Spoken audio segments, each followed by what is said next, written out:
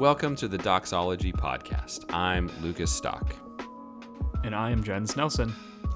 This is a podcast dedicated to journeying together on the road that is the Christian faith. Join us as we discuss and investigate theology and the Christian life, striving for unity amongst our diversity as members of Christ's church. On today's Christians of History episode, Jens is going to introduce us to everybody's favorite Anglo-Catholic, the legend behind the most beloved Christian fantasy series that's not Lord of the Rings, C.S. Lewis. There you go. One of my favorite things about C.S. Lewis is how often he's misquoted. Like on the internet anyway, you'll see stuff where someone has this ridiculous quote or a quote that is most obviously attributed to somebody else, but like it'll then be attributed to C.S. Lewis because, I don't know, I feel like Screwtape Letters often get misquoted and some of his stuff from Mere Christianity, but anyway, we won't belabor the point any longer. As Lucas said, we're going to be talking about C.S. Lewis, and with somebody so gargantuan, like somebody so big in the theological mind, I found it a little difficult to parse his life down to, a measly 15 or 20 minutes. So I tried to find some facts that people maybe didn't know about him. So I tried to find things that I didn't know because I feel like I know quite a bit about C.S. Lewis. So if there's something that you're like, hey, you didn't mention this or you didn't mention this, I maybe intentionally left it out, or maybe I just didn't read that as I did some research. But with that out of the way, we will jump in.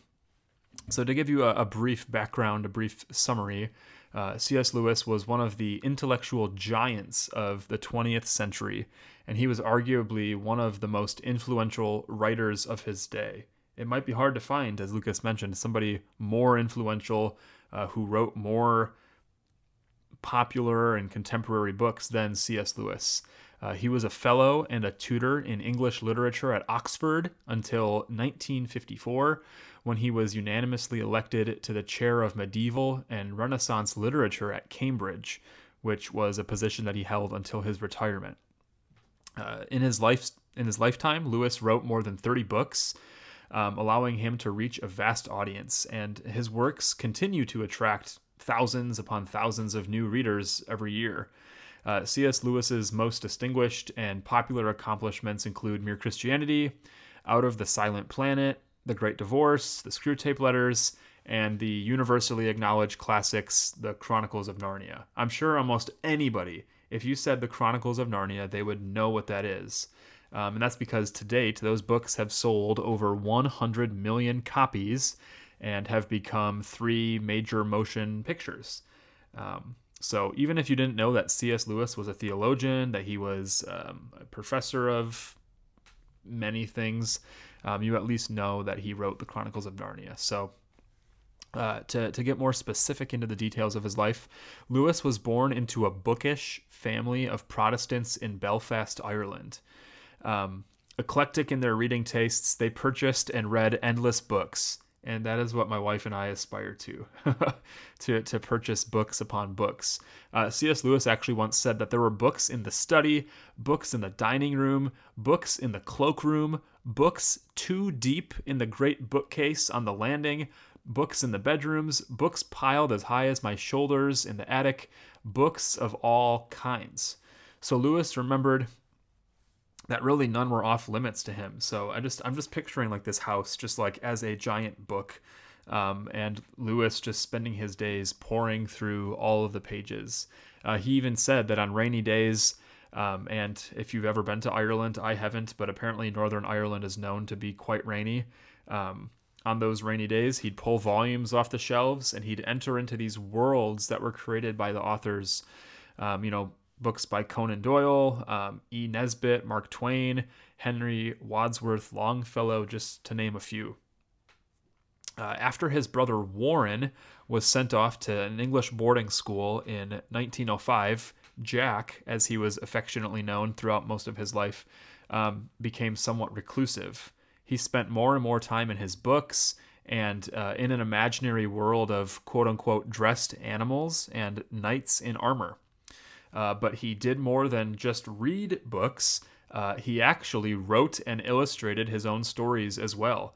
One article that I was reading was saying that at age 3, he was already reading, and by age 5, writing his own short stories. So something of a prodigy, I guess you could say, if in fact that is true. But his mother's death from cancer in 1908 made him even more withdrawn. Mrs. Lewis's death came just 3 months before Jack's 10th birthday, and the young man was deeply hurt by her passing, as is quite understandable.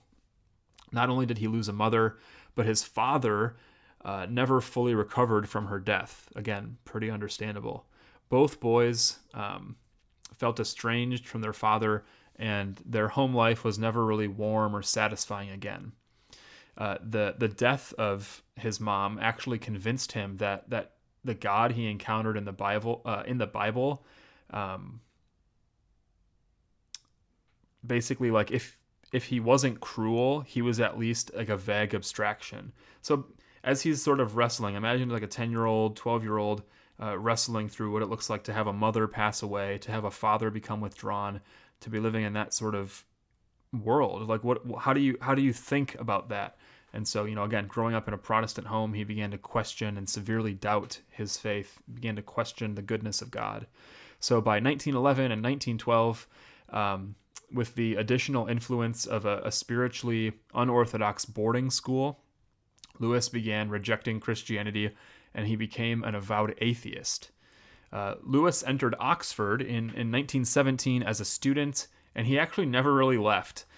Despite an interruption to fight in World War I, actually in which he was wounded by a bursting shell, he always maintained his home and his friends in Oxford. So his attachment to Oxford was actually so strong that when he taught at Cambridge from 55 to 63, he would commute back to Oxford on weekends so that he could be close to familiar places and to his friends. I failed to look up how far away Cambridge and Oxford are from each other, but I can't imagine that they're like super close. I don't know if you know. I don't. I know all the jokes online about how people in the UK think like a 40-minute drive is like a huge, undertaking. But, here in the States, it's like... It's pretty normal. We can drive for 24 hours and not be across the country. That's a good point. But no, I don't know how far they are. I'm sure it would be inconvenient to commute though. Like he must have really... So you listener, you tell us, look it up right now and comment on our Twitter how far apart they are. I'm waiting for one of you to do it, okay? But as Lewis continued to read, he especially enjoyed Christian author George MacDonald. One volume, which I believe is entitled Fantasies or Fantastes, actually powerfully challenged his atheism. He said, "What it actually did to me was convert and even baptize my imagination." G.K. Chesterton's books worked much in the same way, especially his book, The Everlasting Man, which raised serious questions about the young intellectual's materialism. So as Lewis is growing up, becoming a man, some of the things that he really struggled with was materialism, with a high emphasis on gaining and accruing materials and valuables, and seeing that as a position of status, of something to boast in. So while MacDonald and Chesterton were stirring Lewis's thoughts, his close friend Owen Barfield pounced on the logic of Lewis's atheism. Barfield had converted from atheism to theism, and then finally to Christianity, and frequently badgered Lewis about his materialism. So did Neville Coghill, a brilliant fellow student and lifelong friend who, to Lewis's amazement, was a Christian and a thoroughgoing supernaturalist, as he describes it. But soon after joining the English faculty at Magdalen College, Lewis met two more Christians, Hugo Dyson and J.R.R. Tolkien. These men became close friends of Lewis. He admired their brilliance and their logic, something that people severely lack these days. Soon, Lewis recognized that most of his friends, like his favorite authors, held to Christianity. So basically, in 1929, these roads all collided, and Lewis surrendered, admitting that God was God, and he knelt and prayed, quote unquote.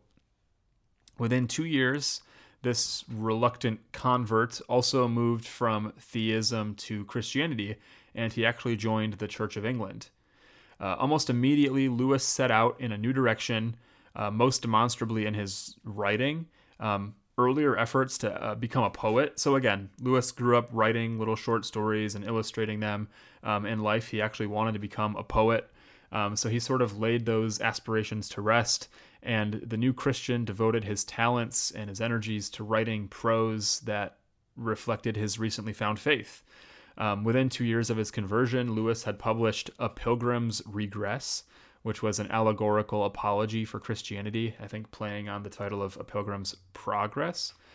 So this little volume opened a 30-year stream of books on Christian apologetics, discipleship, really what blossomed into a lifelong devotion to Christian literature and academia.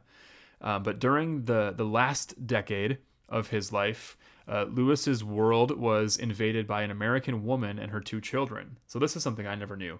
In 1952, Joy Davidman Gresham, who had become a Christian through actually reading The Great Divorce and the Screwtape Letters, which is a very interesting 2 books. Mere Christianity wasn't mentioned, but The Great Divorce and Screwtape Letters led this woman to become a Christian. And so she actually went to go visit her spiritual mentor in England. So this is a lady living in America, comes to England, and soon after, her husband abandoned her for her, I think her cousin, someone related to her, and she moved to London with her 2 adolescent boys, David and Douglas. So Gresham gradually fell into financial trouble, which is understandable given that she's a single mother living in a new country. Who knows how difficult it is to find work. And so her acquaintance with Lewis led to his basically underwriting the boarding school education of David and Douglas. And basically the charity that he offered her and their common literary interests, those 2 things sort of blossomed into a deep friendship and then eventually love. And they were married in 1956. So Joy was 16 years younger than Lewis, but that did not prevent a happy marriage. But unfortunately, a savage case of cancer cut their marriage short less than 4 years after the wedding. She was so ill even before the wedding that Lewis actually called the wedding a deathbed marriage. But her death, like the death of his mother, dealt a severe blow. If you've ever read his book, A Grief Observed, which I didn't know that he published under a pen name originally. He didn't publish it as C.S. Lewis. Oh, but do you know what he called his autobiography? No, I'm Surprised by Joy. Yes, I did know that. I did know that. I actually have a giant C.S. Lewis compendium of his works. There's 10 books in it or something. But he again his wife's death left a severe blow. And grief, anger, doubts ensued for the next several years. But in early June of 1961, Lewis began suffering from nephritis, which resulted in blood poisoning.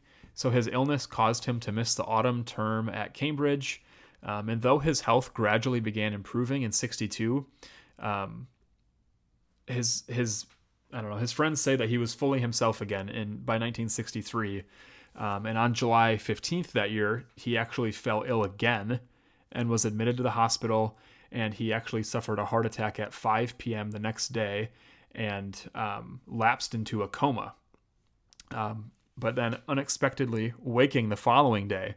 So kind of crazy. He has a heart attack, goes into a coma, wakes up, and then is discharged from the hospital, and he returned to where he was living, though he was too ill to return to his work. And so as a result, he resigned from his post at Cambridge in August of 63.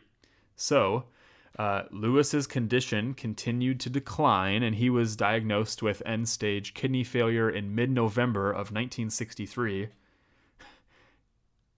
I'm kind of being a little trying to... this is something I never knew what I'm getting at here. So he collapsed in his bedroom at 5:30 p.m. on November 22nd, exactly 1 week before his 65th birthday, and he died a few minutes later. So November 22nd, 1963. So he was buried in the churchyard of Holy Trinity Church in Oxford. His brother Warren died April 9th of 73 and was buried in the same grave.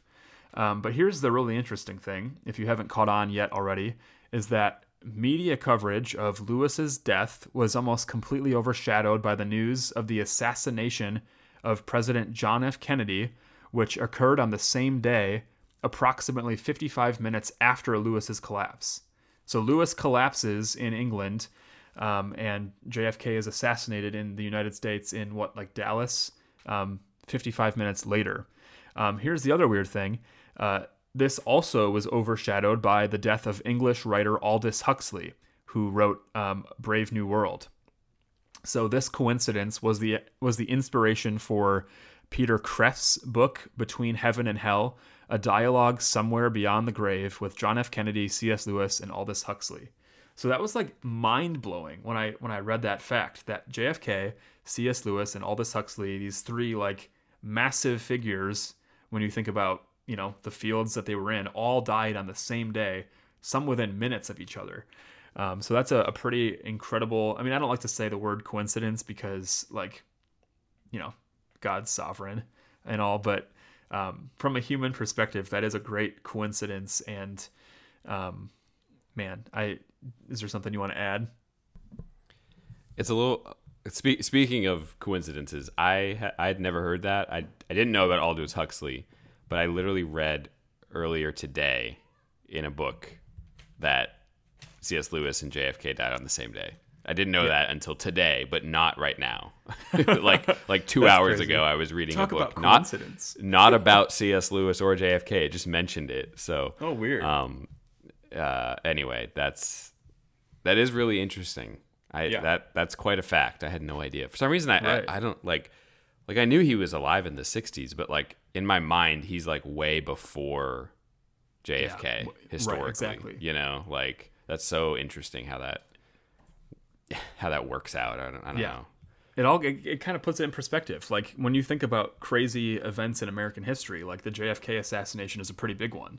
And then to think that a little bit, again, within the global, the sphere of what goes on in the world, to have these two great writers also pass on the same day is pretty insane.